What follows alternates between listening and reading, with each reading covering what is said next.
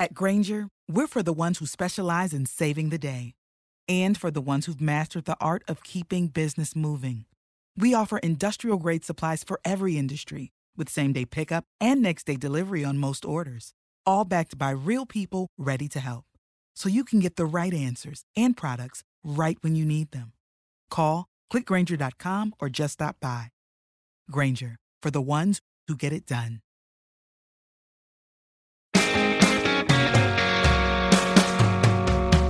Welcome to another episode of the Dose of Leadership podcast, the show that brings you inspiring and educational interviews with today's most relevant and motivating leaders. Each episode is dedicated to highlight real-life leadership and influence experts who dedicate their lives to the pursuit of the truth, common sense, and courageous leadership. And now, here's your host, Richard Ryerson. I'm frequently asked how I got started as a coach and a consultant, how I started Dose of Leadership, how I started this podcast.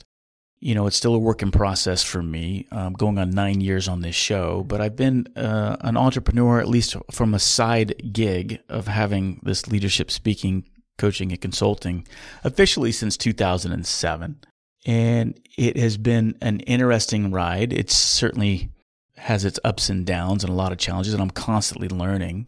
And that's why I wanted to bring on today's guest, since a lot of you have asked me, how I get started, how do you get started in being a coach and consultant, how do you start this side hustle? This guest is a perfect one to have on the show. So it's a little bit different than most of the Dose of Leadership episodes. I get a lot of pitches for people to come on this show, and a lot of them are people like Doug who have these B2B sales businesses and helping coaches and consultants. Something stuck out with Doug, and I thought, man, I have a hunch this would be a great conversation, and I was right. He certainly did not disappoint. It was so fun talking to Doug. He is the CEO of Business Success Factors. He helps businesses grow and accelerate their sales revenue as well as expand and optimize them. He mainly works with B2B businesses and B2B businesses coaches and consultants, helping them grow their businesses. He's also the creator of Sales Revenue Growth University, where he teaches the best sales revenue growth strategies to companies who are serious about their sales growth. So you think, well, how does this fit in Dose of Leadership? Again, we're not talking so much about leadership stuff, but I thought, you know, since so many of you have asked me what it's like to start a business, there's a lot of inside baseball here, particularly if you're interested in attracting high-end clients.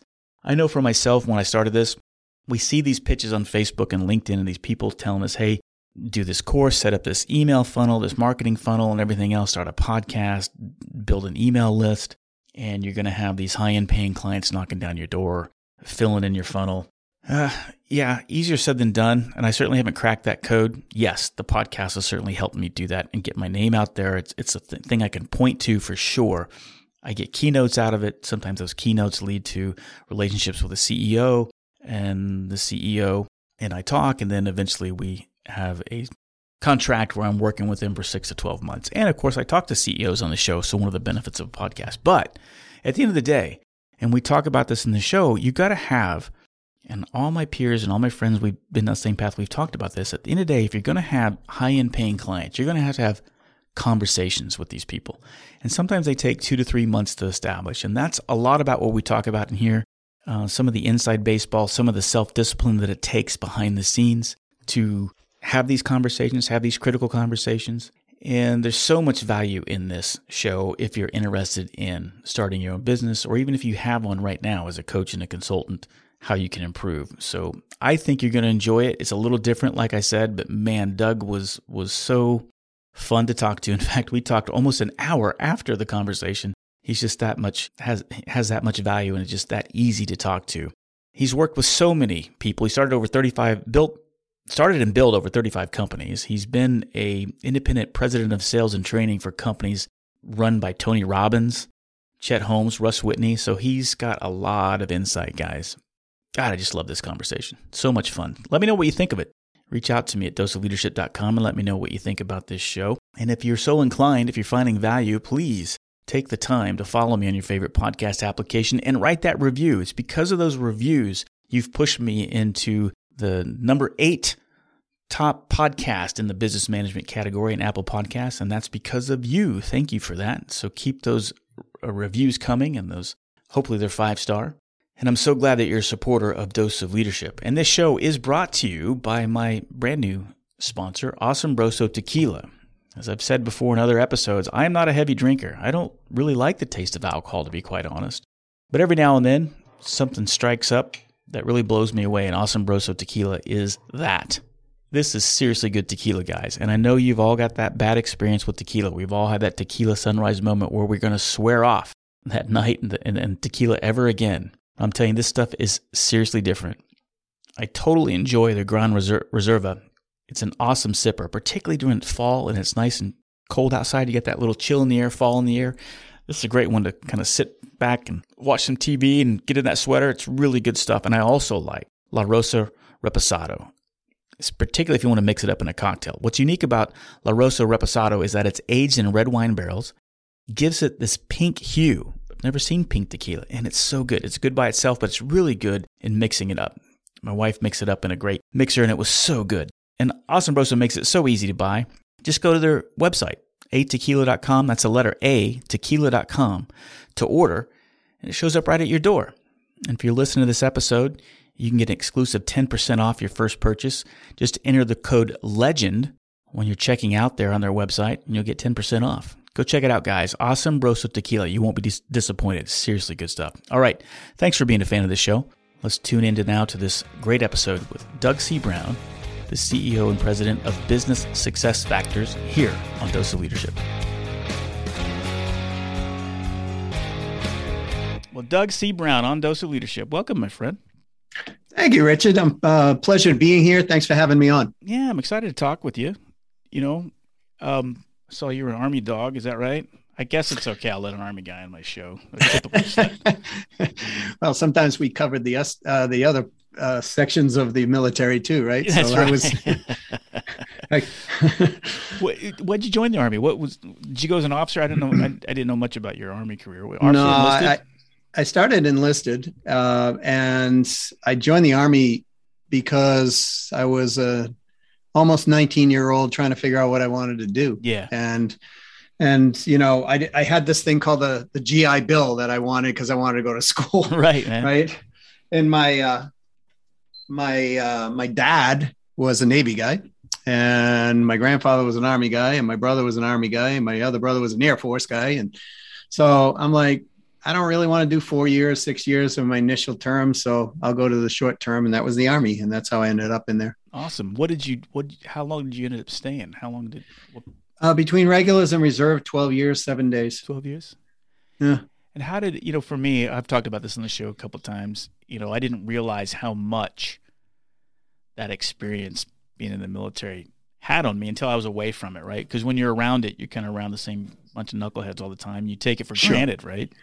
Yes. Did that happen to you when you got out? I mean, when you got away from it, what were some of the lessons? Well, you can do anything you put your mind to, right? Because that was one of the lessons. I mean, here I am, 19 years old. What do we know when we're 19? Nothing. So we think we know everything. I know, right?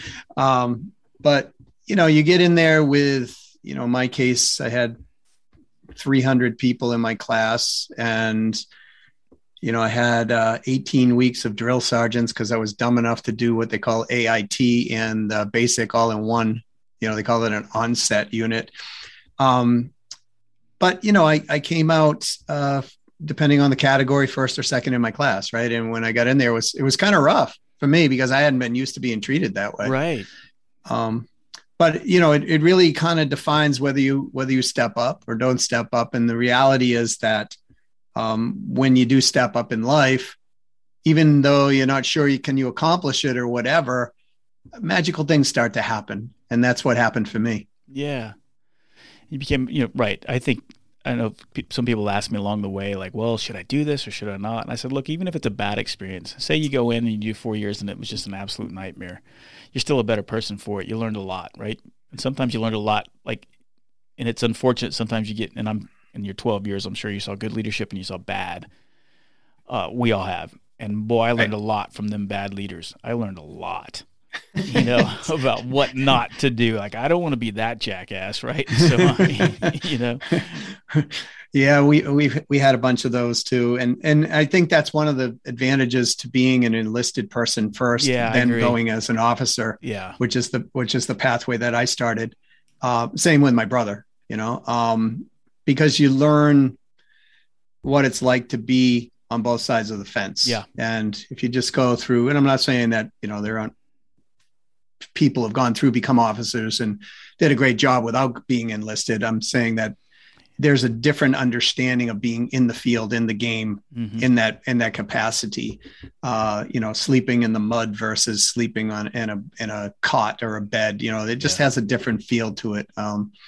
So yeah, it was a great experience. I learned a lot. I learned how to step up, and I learned that, nothing is can't be overcome or resolved if we are committed.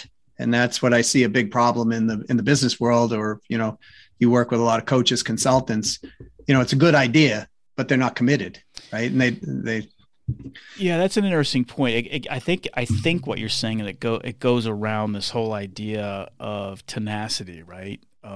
It's so true. I mean, how many people have I've certainly saw it in the Marine Corps, and I've certainly the entrepreneurs I've come across since, and in the business that I'm in, the people I've coached, people on this show, that it is so less so about the talent. It's almost like the talent's a given. Like, you got to be good at something. But so many people just focus on that, and it's the tenacity, the commitment that seems to doesn't get talked about enough, or they don't realize that that's really what it's about. That grit and tenacity is way more valuable, and sometimes the measure of success as opposed to talent. I mean, how many people have you seen? I know many who the less talented person won or came out ahead just because they didn't quit and the other guy did. Yeah. I mean, we used to tell this quintessential story when I worked with Chet Holmes. Two guys they go to the same school, they grow up together, grow up in the same family, go to the same school, had the same parents, go to the same college or university, same degree, get out. They both start a construction company. Yeah. And, 5 years later, one's struggling and the other has 100 employees and is thriving. Yeah. What's the difference? It's exactly two factors. What you just said. It's the commitment and consistency to that. And the second thing is the skill set. Yeah. So here's the thing: to be successful in selling, you always want to improve your skill set, but 80% of the game is the other side. Is the commitment. It's the commitment. I was good at sales, but I was never the best until recently. I'll brag now, right? Because I just teach people what to do. I had to learn to break down what I was doing, but I was always the number one or number two person in the company. And if I was number two, it always drove me crazy. So why did it drive me crazy? You could call it ego, but all top performers have a certain set of ego, and that's what helps them sell. But it was really the commitment to, I'm going to be at the top and I'm going to make money because my kids, that was my driving force when I was driving in sales all the time. So that commitment to that bigger thing than myself, and going through and saying, okay, I don't care if I'm embarrassed. I don't care if I seem like the smartest guy in the room. I just want to win at this. Mm-hmm. Right. And that will to sell, that will to drive, and the will to succeed. It's the same thing that in basic training. Right? Yeah. It was the same concept. Boy, it's that I said this many times on this show. I think it's the intensity of will. And I think coupled with a humble, teachable spirit, I think those two, and where they intersect, that's the sweet spot. That's what I try to do all the time. Right. And if I'm off kilter, if I'm not getting the sales, if I'm not getting the clients, it's because I'm not in that center of that Venn diagram. And it's usually, I have the humble, teachable spirit. That comes more natural to me. It's the commitment, the intensity. Because let's face it, we're all faced with resistance when we're trying to do these things. I know, right, for me, when I'm trying to get more clients, and it's tough, man. You would think that creating a podcast like this and talking about leadership and people having this, and and the thousands and hundreds of thousands of people that listen to this show a month, you think people would be knocking on my door to say, hey, come have me teach me leadership. It's not the case. And I know a lot of podcasters are the same way, right? I mean, you still got to develop relationships. You got to get people to know, like, and trust you. And you've got to develop them. And I got to tell you, when I'm not getting the clients, it's because, if I'm honest with myself, it's because I'm not I'm not fully committed. But I got to be honest too. I don't know. Sometimes I don't know what to do. Sure. And maybe I make it too complicated. So what do you think what did you think when I said a lot there? How did that resonate with you? Well, I think there's three things, right? There's a client I had before. He had this insurance process, or a way to help insurance agents. And, he would go out and his first line would be, I'm making $1 million a year net, and I'll show you how. And he told me, he said he couldn't convert it. So, and he's like, I'm confused. I make $1 million a year net, and I would think everybody else would want it. So I said to him, your clarity to truth is different than other people's clarity to truth. So what is their clarity to truth? Right? That's really kind of the first point. In other words, everybody, Alan Weiss taught me this. He said, Doug, sometimes everybody's going to have Alan's an awesome guy. I love him. He said to me, Doug, there's always somebody who has a bigger boat. Mm-hmm. Right? He's like, take the Sultan of Brunei and all the ex, he's no longer alive, but the ex-partner of Bill Gates, right? Yeah. In Microsoft, they were battling back and forth, who could have the biggest boat, right? Throughout the whole thing. But the reality is, what in truth, what is the boat for us as the individual? So if we compare ourselves to other people, we're going to have stress in that capacity, right? So clarity of truth really means what's true for you. And then the second point is, how do you want to live your life? What do we want as a lifestyle? Because too many people start with a money goal first. And I'm totally guilty of this. Like when I was in sales, it was all about money.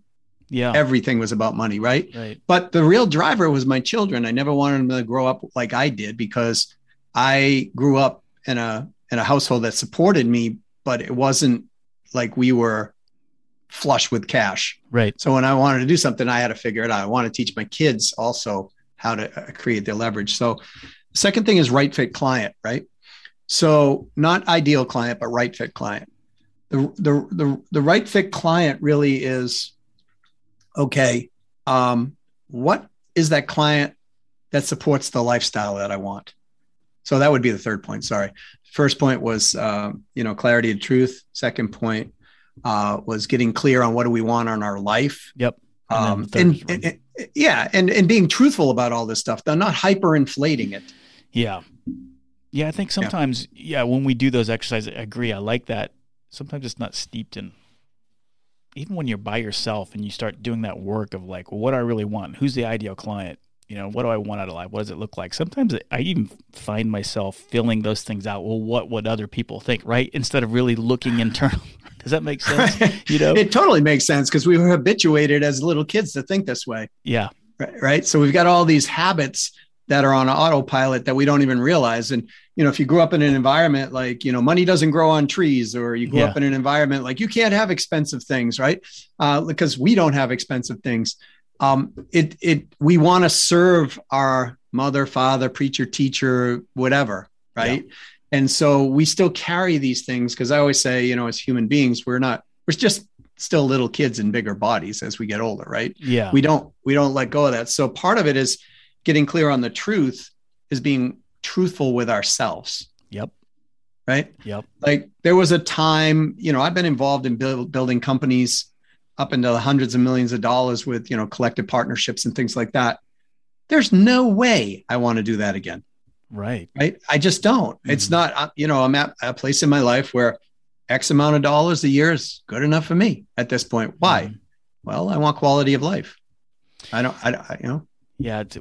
It's so true how you kind of said that, like, oh, this much money's going to, no, I do think quality of life is kind of the key, and knowing what that looks like and doing the work. And for me, I don't think that's something you just can do in 30 minutes. Sometimes it takes a couple of weeks, sometimes a month. I mean, you really got to sit there and marinate on that in a very quiet space, for me anyway.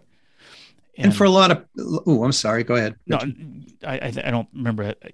It takes a lot of work. For me, it does anyway, to really, because my mind is it's like a drunk monkey, it's always bouncing around, double fisting a couple beers. And I just like, God, how do I focus? What's that dog and Up with a squirrel thing? With squirrel, Squirrel. Yeah. Right. That's me. But Yeah, but if we go to squirrel, why do we all go to squirrel, right? Because we always think we want something more. Mm-hmm. So the reality is, if we're struggling internally with the decisions, we're not being truthful with ourselves. Yeah. It kind of like in the military, right? If you got into a firefight, you have 3 choices, right? Lie down, do nothing. Right.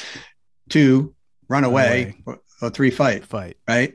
But in that moment, you're going to come to the truth in a lot of ways. Right. So, and I've seen guys, freeze, I've seen guys run, and I've seen guys fight, as well as women.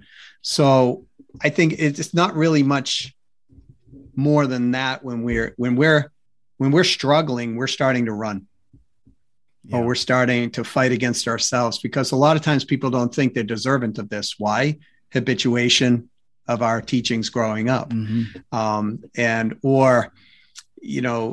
They lack the confidence to be able to go there. Or they lack the skill set. So therefore they lack the confidence, and they don't understand how to get the confidence or the skill set there. Right. And a lot of times it's just talking to somebody who's been there, done it, and they share the secrets, right, of what they do. And then you go, is that it? That's all I got to do. Right. But we self-limit ourselves as human beings. And as you do, coaches, consultants, business owners, they self-limit themselves because we're all set in a certain frame. Boy, that's the truth. I've had a lot of people tell me I don't dream big enough. I think I'm dreaming big. And then I've had a couple great mentors say, no, you're not dreaming big enough. And I'm not talking about just financial numbers. I'm not talking about, or being just, because my point is they saw something in me that, no, you're bigger than that. Right. Right. And I think that's valuable, right? If you can find somebody that can remind you that. But somebody told me one time that, and this goes to, getting a client, and you get to the point where, for me, it was a stressful point. Well, what is this going to cost, And you mentioned Alan Weiss. Boy, I tell you, Alan Weiss has been key in changing my mindset on delivering valued, type proposals and products. Sure. He's great. But so someone else told me that's like, hey, think of a number that's about to make you puke and then double it, right? And that was always like because we do underestimate. My point is we underestimate our value for whatever reason. I mean, I don't know why we're wired that way, but as individuals, we don't. If we're good at it, if we have that humble, teachable spirit, I think we undervalue ourselves. What do you think? I think it's because we don't know how to present the value. Yeah. I agree with you 100%. So it's, and people, they're not taught to think in value. So a lot of times they're taught to think of money for trade time. Mm-hmm. Right. And when you're in that model, you can make money. But the reality is you're not going to necessarily get free in that model, right? So what we do in a trade for time model is we shortchange our ability to actually set ourselves free and create leverage in our own business as a solo entrepreneur, if you will, or even other entrepreneurs. So if you have a way to quantify the value, I mean, I do profitability and sales growth for companies, right? Mm-hmm. So if I can go in and it costs the client nothing, but I can give them a 10% raise in profitability, what is that worth?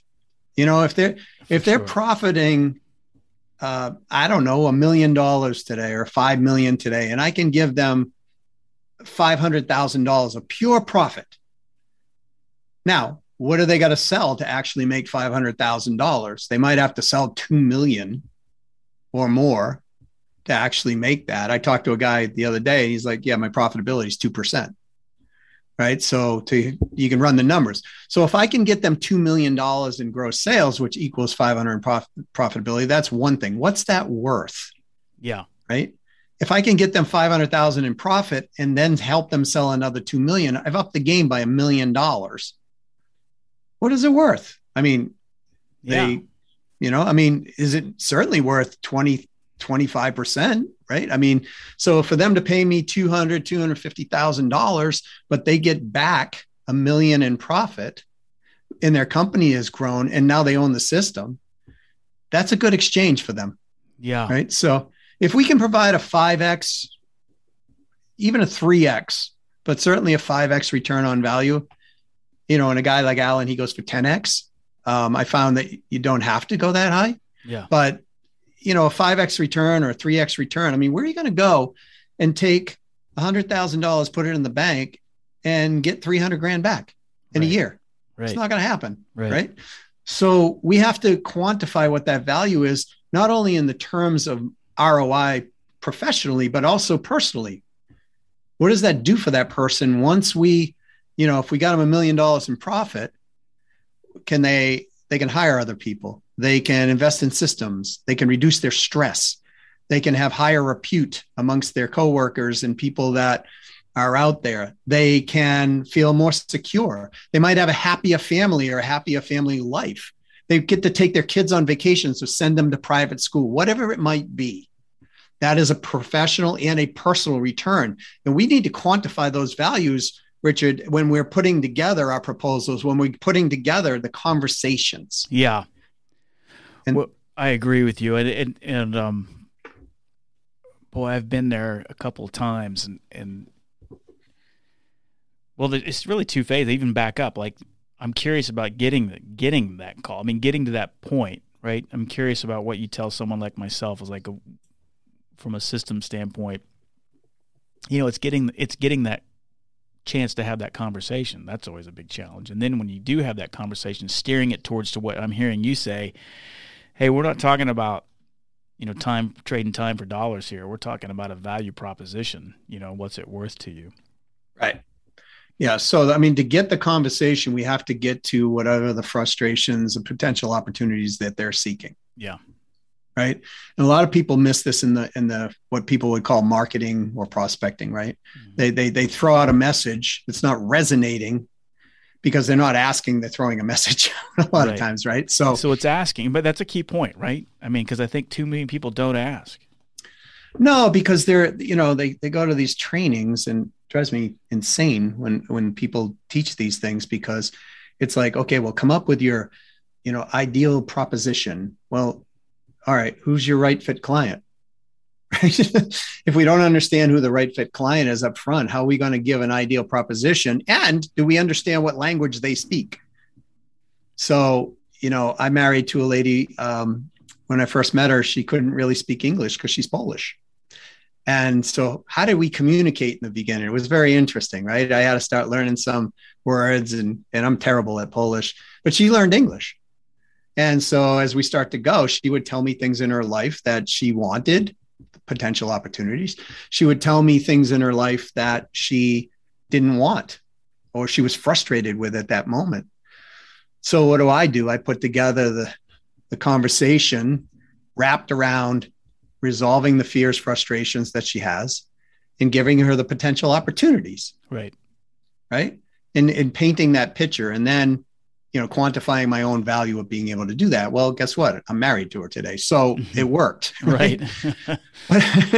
and we get along great. I mean, it's been years, and,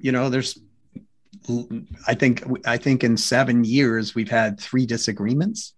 Right. Because she's the right fit partner for me. Right. And I'm the right fit partner for her. So you qualify that up front.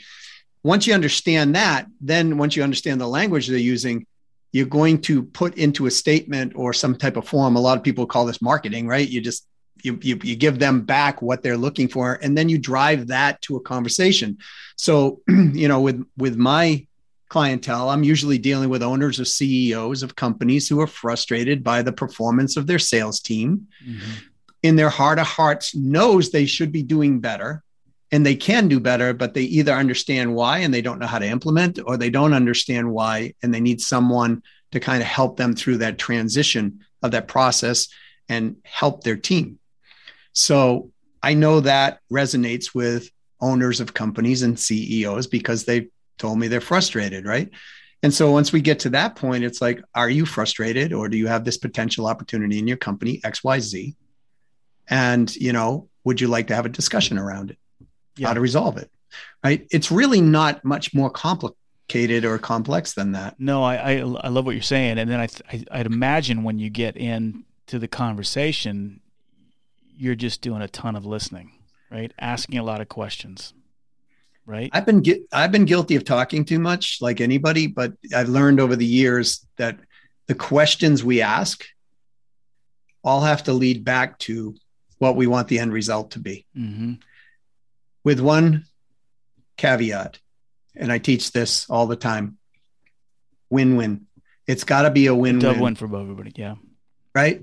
So that means if it's not the right fit for that person or that company, we as the selling entity disengage.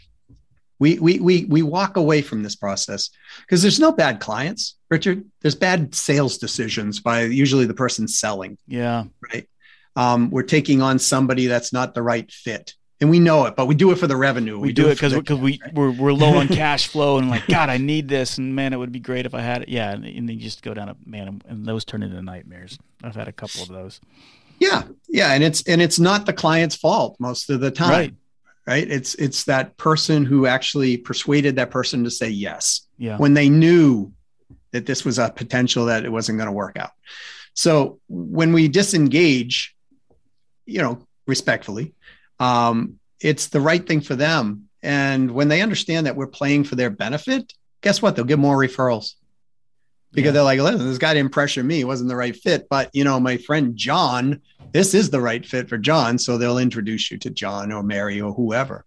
So it's really about getting the conversation. It's about establishing who's the right fit in the beginning, understanding what they want, creating the messaging around that, introducing the conversation in a permission-based way to them. Like, hey, would you like to hear about this? And then once you get engaged in the conversation, now it's about asking questions to uncover and discover, is this a real thing that they want to solve?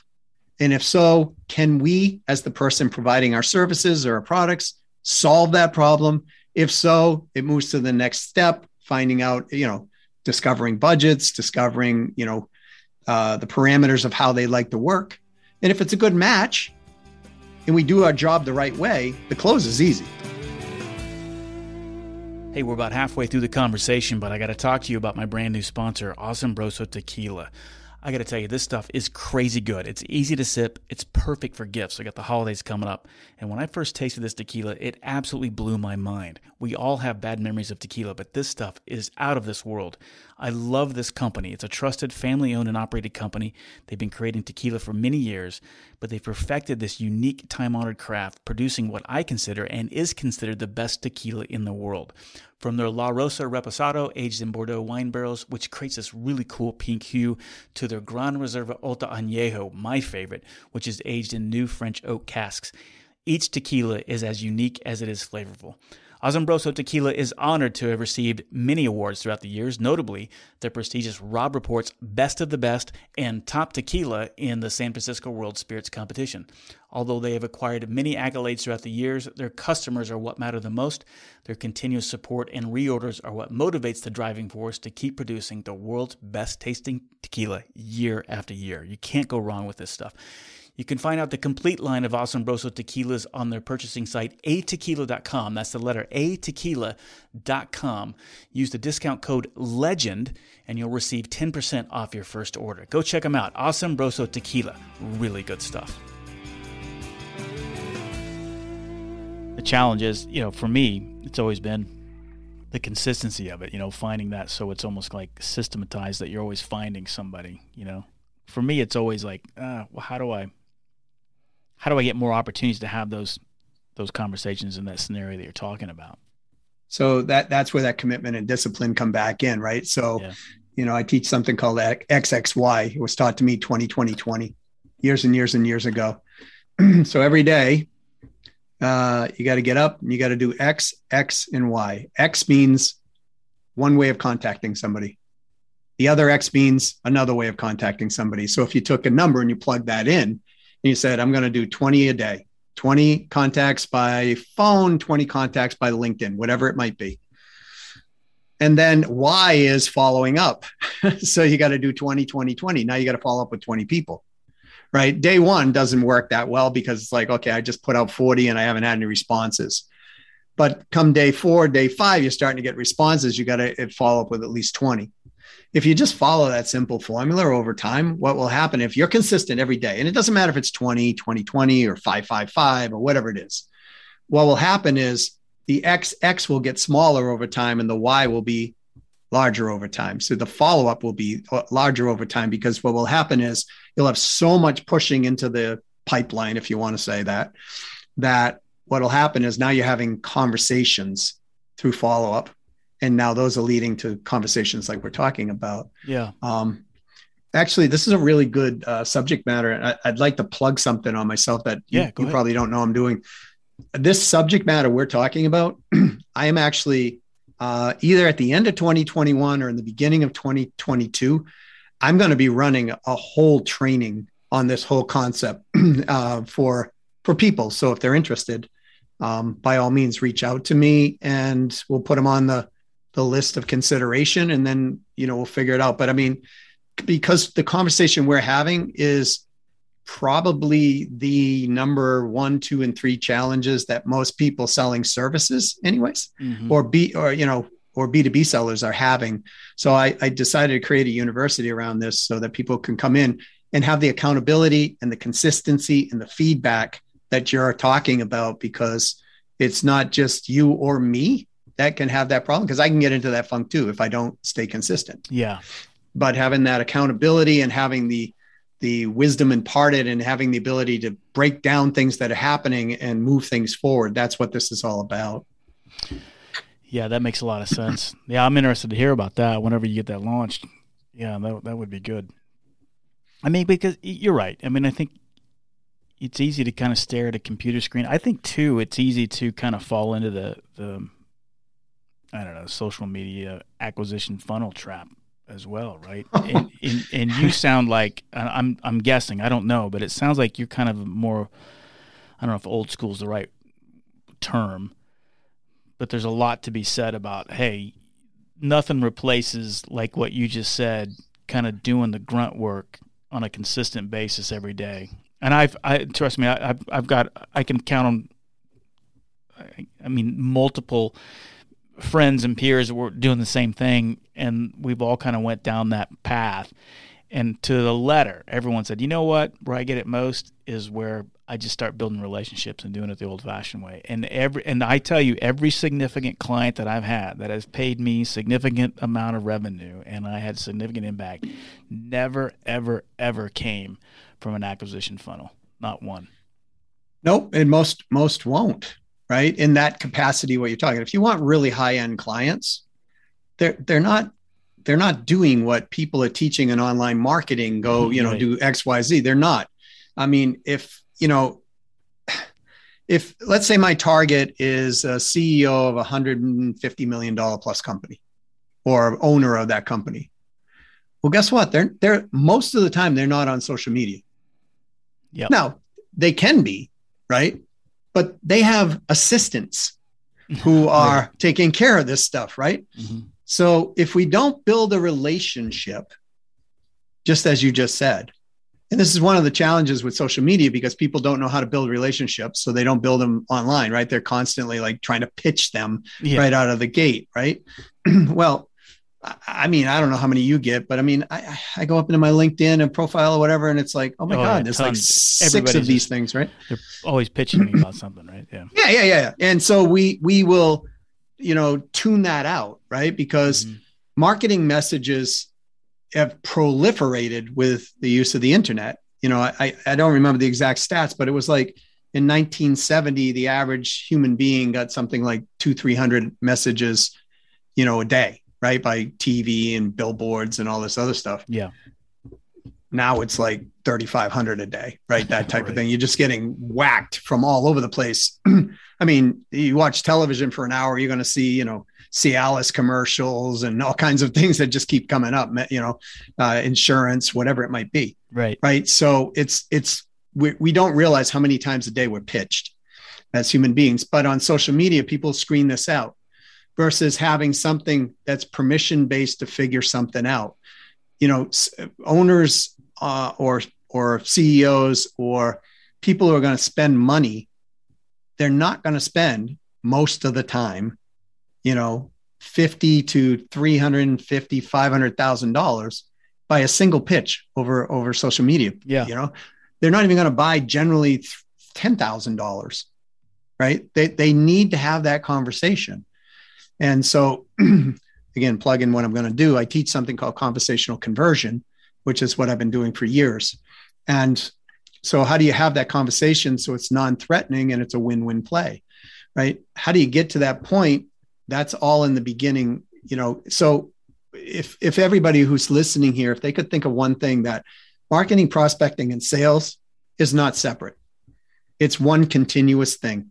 Yeah. They're not. Right? Yeah. I like that. Mm-hmm. And so if we play that and we play the long game, but most people are too, you know, trying to just close a deal. Right. Mm-hmm. And it happens, you know, but it's not the standard. And the reality is that if you're doing consulting or, you know, coaching or advising with, especially in the B2B world, the majority of decisions are made from peer referrals. Yeah, it's true. So 100%. Yeah. So if we don't build those relationships, then we can't extend those relationships into other relationships. So we're constantly working harder and harder and harder. Yeah. I love what you're saying. And it's so true. It's a good reminder, particularly when people are trying to do this game. And I know a lot of my listeners are interested in becoming consultants, becoming coaches. I get asked all the time, like, how do you do your hustle? How did I get started doing what I did? And I'll be honest with you, like, I don't got it all figured out. Like I said, doing this podcast has changed and transformed my life. I've made significant income from clients, but I struggle with the consistency. I'll be completely transparent. You know, I went into this game. I started the podcast initially. It's turned into something else. I just love having these conversations and learning and part of curiosity and hopefully creating valuable content. But in the beginning, you know, 9 years ago, I thought, oh, well, this will be my funnel for revenue source, right? And it's sure. and look, and you listen to the show, you're gonna know who I am. You're gonna know, like, and trust me, because I'm who you hear on the podcast is me. So that has helped. I got to admit, that does help in the sales process. I can steer people to these 500 conversations, and they pretty much know me. And I've had a couple people say, well, yeah, I know who, you know. The podcast has led to a closing for sure, because the trust factor was there. Yeah, because they get to like you, hear repetitive, mm-hmm. you know, information, realize you're a very smart guy, that you potentially help them. Mm-hmm. And so there's two types of marketing, really, when it comes down to this: direct response and then branding, if you will. Yeah. So I call it short, medium, and long, right? And the challenge with the podcast is it's usually a long, right? It's usually a 6+ month process before you're going to start to see results out of that podcast. So, you know, if people are just teaching, hey, you know, put a marketing plan together and just throw a bunch of stuff in there, well, there's not a lot of strategy to that, right? And so I have found it's better to go short, long, or short, medium, long. Right? Because the short-term plays, direct response, I am putting something else to get a direct reply, to get into a conversation. Yeah. That is the amount of money that will carry you through until the medium and the long kick in. Yeah. Right? Yeah. The challenge for a lot of people is they start with mediums and longs, and the sales cycle runs 3 months to 2 years. And they've got no flow coming in. And they lose, and they go out of business, right? Because they just don't have that cash flow, as you're saying. Yeah. Oh, I love that stuff. I feel like I'm getting a free consulting session from you or having you on the show. It's good. It's the stuff. That's what I love about how you're presenting it. It's all common sense, right? And sometimes but common sense isn't common practice. You and I know that, right? And it takes someone like you to kind of remind us that, hey, you know, don't overthink it. You haven't said those words, but that's what I get from you, just from just talking to you and looking at you. I feel like if I'd be in a coaching relationship with you, you'd be like, dude, stop overthinking it, right? just get committed, get down and do the work, sit down and go do your 20-20-20, right? Well, I'd step back with you first and I'd say, let's get the right strategy together for your life. Right. Yeah, but once we understand that, then it's about that commitment to consistency, and we all get off track. Yeah. Right. We all do. I mean, I've worked for some of the biggest companies and the biggest trainers in the world. Right. And consulted and coached. I mean, I was the president of Tony Robbins, Right. Right. So it was like, and I've watched Tony get off track from time to time. Right. Yeah. But the thing is it's not about getting off track. And I learned this from Tony. It's how quickly you recover. Yeah. Right? Yeah. So he's a very smart guy, but Russ Whitney was another smart guy. I learned so much from Russ. But even when I worked with CBS television, for example, they got off track, right? They had a division called like kind of PBS, public broadcasting. Mm-hmm. And they had their sales team, everything shifted to the internet, right? In a big way. But the sales team was trying to do it old Tin Man selling style, where you just go in and you kind of beat up the client and you come down on top of them, to pay for their advertising dollars or whatever. And it wasn't working, right? So they got off track. Why? They didn't have consistent training. They didn't have updated training in the process for, and have coaching going on with their sales team. So, what worked in the 60s, right. we're now in the 90s, and it was, it didn't work so well. So that's, we all get off track if we don't have that consistency. And that's why I'm always saying, people want to do a side hustle as a coach or whatever. It's not a bad thing to start, but have the accountability there for people. Because a lot of times if we can get them doing the right actions consistently and we hold them accountable to that, they get results anyways, because they hadn't been doing what they're supposed to be doing. Yeah. Dude, I love your stuff, man. I knew, I get pitches all the time. I probably get 30 to 50 pitches a day for people to come on this show. And it's tough to weed through all that stuff. Yours stood out. I don't know. I just saw it and I said, my instinct told me that you were just kind of the straight shooter, authentic guy. And I garnered that just from the pitch from the PR agency that did it. And I was right. And this is why I wanted to talk with you, because normally I don't talk about this on this show. But again, a lot of people request, or they email me, people listeners of the show, they want to know how I did what I did. How do I start a podcast? How do I become a coach? How do I become a consultant? Right. And so I thought this would be a good fit for this. And I'm glad I came you on. How do people learn about business success factors? I know you got a book out there called Win-Win Selling, Unlocking the Power of Profitability by Resolving Objections. How can people learn more about that, connect with you? Well, they can go to winwinsellingbook.com if they want to get a copy of the book. Doug Brown, 1234 is my LinkedIn handle. So people reach out to me there.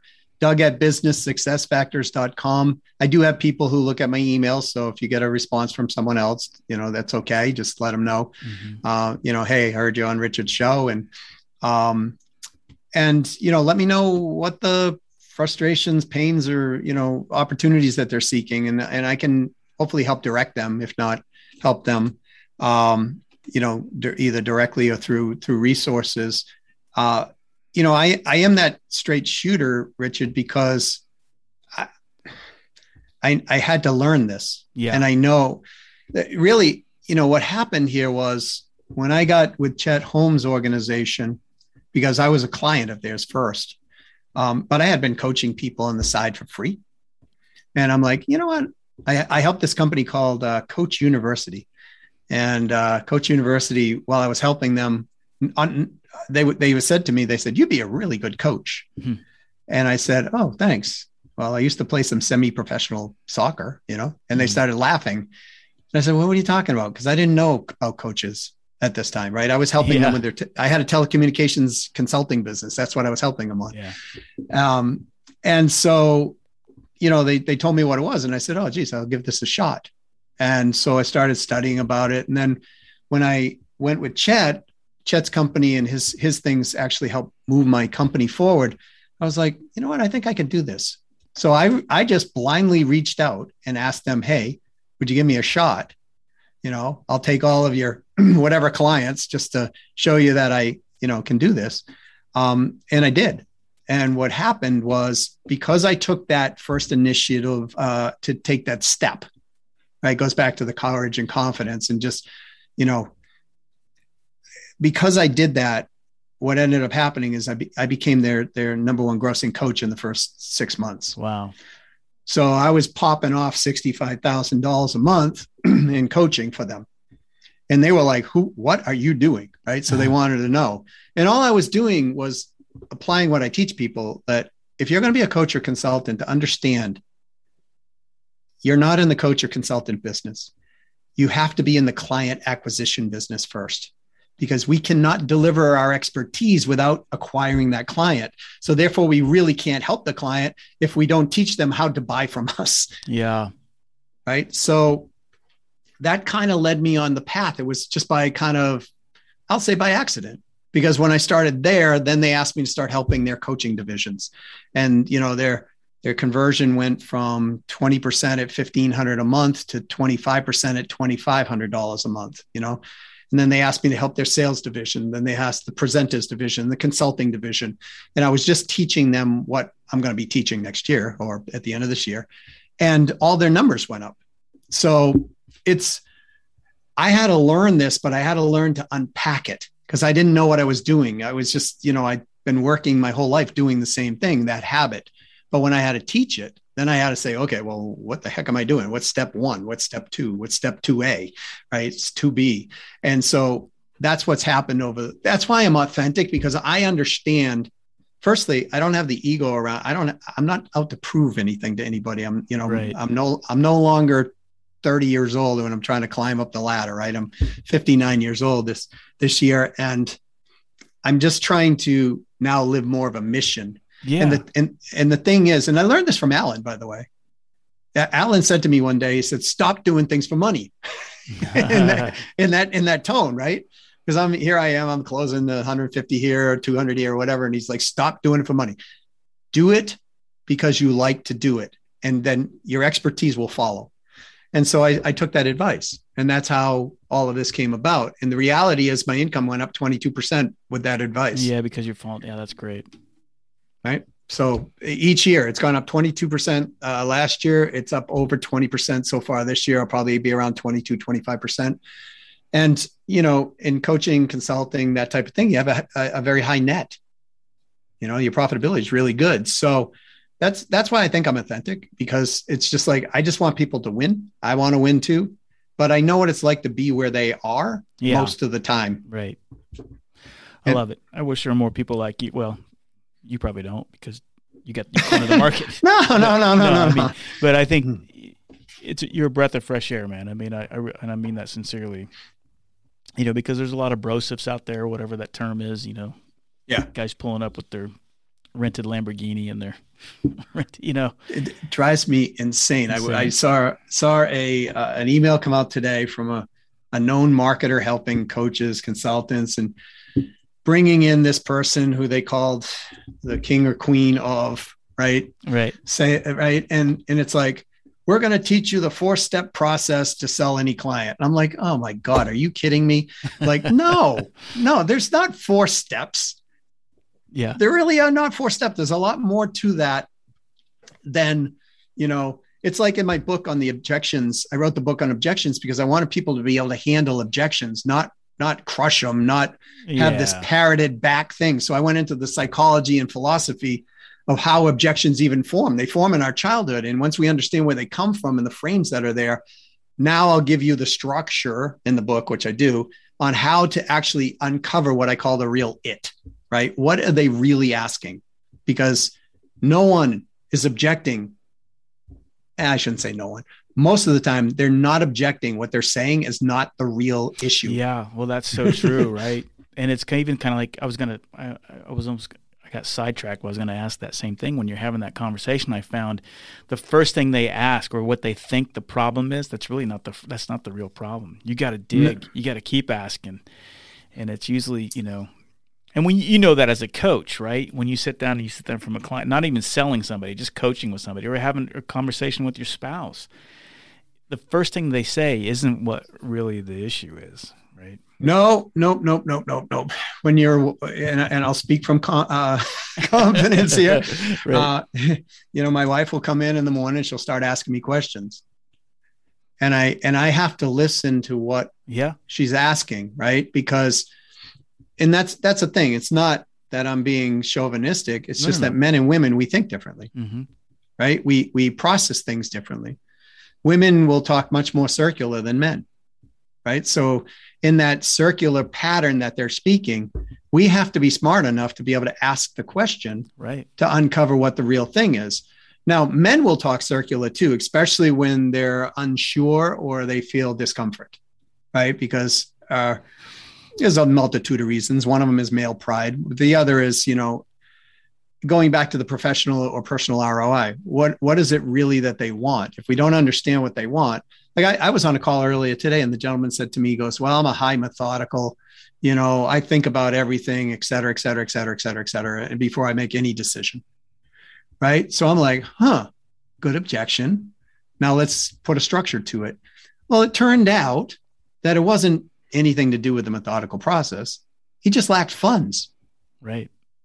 Right. So now the solutions are, how do I help him get funds? And he wasn't prepared for that. But all of a sudden I'm like, I can introduce you to this, that, or this, or why don't we create the funds out of the profitability of your company? If I can help put a couple $100,000 back in your pocket with no obligation on your part, I've created budget. Would you give me a piece of that? Yeah. He's like, hell yeah. I'm like, would you give me 50%? He's like, heck yeah, I would do that for sure. Right. Because we're pulling it out of thin air. So we have to get to what the real it is. In his case, it was lack of cash flow. And he was afraid that if he put the money in and it didn't work out, he's going to be in a worse position than he was in the beginning. But, that went from I'm a high methodical to that. Right. Yeah. So now we're having that conversation. But if people don't understand how to uncover that, and they do things like, hey, the money's too much. Richard, really? Money's too much? And they come back like to qualify it, but their attitude or tone is off. That person that's receiving it's going to start to recoil back. For sure. Before you know it, you're in a metaphorical arm lock, with the person. And now it's no longer about what they were fearing in the first place. It's about that person who's been introducing more fear into their life. Right. Right. So, I've had to break things down into these components for people, over the last 15, 20 years. And, once somebody understands what I call the philosophy behind it, it's not so scary anymore. Right. Yeah. And it's not so scary to be marketing or prospecting on a consistent basis. But if you don't have a system for it, it's like follow-up. I mean, you get 200 people to follow up and there's no system. It's going to be erratic. Yeah. And, I'm sold. I'm a fan.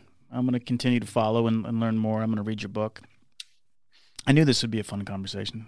It was for me anyway. I hope you guys. You're a fun guy. So I really appreciate it. Again, tell people again, and I'll have links to all this, but just how people can learn more and reach out to you. Yeah, I mean, they can go to the website if they want. It's businesssuccessfactors.com. That one's kind of geared more toward the corporate clientele at this point, and we're starting to fill it in on the training side. I was never going to do this, but my wife asked me something one day, and she's a lot smarter than I am, right? And and she asked me a question. She said, Doug, why do you do this? I said, well, I do this to help people because I truly believe that if I can help somebody grow their profits or grow their revenue, that transcends or translates into good things throughout their lives and into people's lives, right? That might be the difference between them firing somebody who has 2 children because they think they can't afford them anymore, or promoting that person and giving them a bonus that year or something of that nature, right? So I look at it that way. It's kind of mission driven in that regard. So my wife said to me one day, she goes, interesting. She goes, well, you got all this training. I said, yeah. She goes, it's excellent. People tell you it's great. I said, thanks. I appreciate that. She goes, no, I think you're missing my point. I go, what's the point? She goes, how are people ever going to get this unless you do it? Right. And I went, damn, she's using the same formulas in my book. Right. All right. Yeah. But the reality is that's why, this came about. That's how the book came about the same way. Yeah. So, cause I'm an introvert by nature. Yeah, me too. So we introverts, what we have to learn is, and Alan taught me this too, is you got to get out in the public square. Mm-hmm. Yeah. Right. So, yeah, I've had a really good conversation. I really appreciate you having me. Yeah, on I love here. it. It's fun. And I look forward to staying in touch with you. And like I said, you're always welcome here on the show. But let's keep the conversation going outside of this. And I look forward to meeting you face to face someday. Absolutely. Well, the pandemic hopefully will settle down, and we'll get back to life sort of as usual, as it was before. But yes, and thanks. And again, if people want to get a hold of me, they can Doug Brown 1234 at LinkedIn. They can throw out, get Win-Win Selling Book. If they do that, send me an email, and I'll actually give them a free video course on the book. Very cool. Or Doug at businesssuccessfactors.com. Good. I'll have all that on the show notes. And Doug, thanks for coming to the show, man. It was really fun. Thanks. I really appreciate it, Richard. And thanks for your military service. Appreciate it. Thank you. Hey, thanks so much for tuning into the show. I hope you got some value out of this episode. If you did, please do me a huge favor. Tell somebody about this show. Tell your spouse, tell your kids, tell your coworkers. Let them know about the value that Dose of Leadership brings to your world. Go to doseofleadership.com. You can learn more about my services. If you're looking for somebody to speak, teach, or coach about leadership, I'm your guy. I'm known for my ability to transform individuals and organizations, teaching them the concept of creating a culture of decentralized leadership. I do think that is the secret sauce to facing all the challenges that we face today. Thanks so much for tuning into the show. I look forward to the next time we work together, and until the meantime, make it a great one.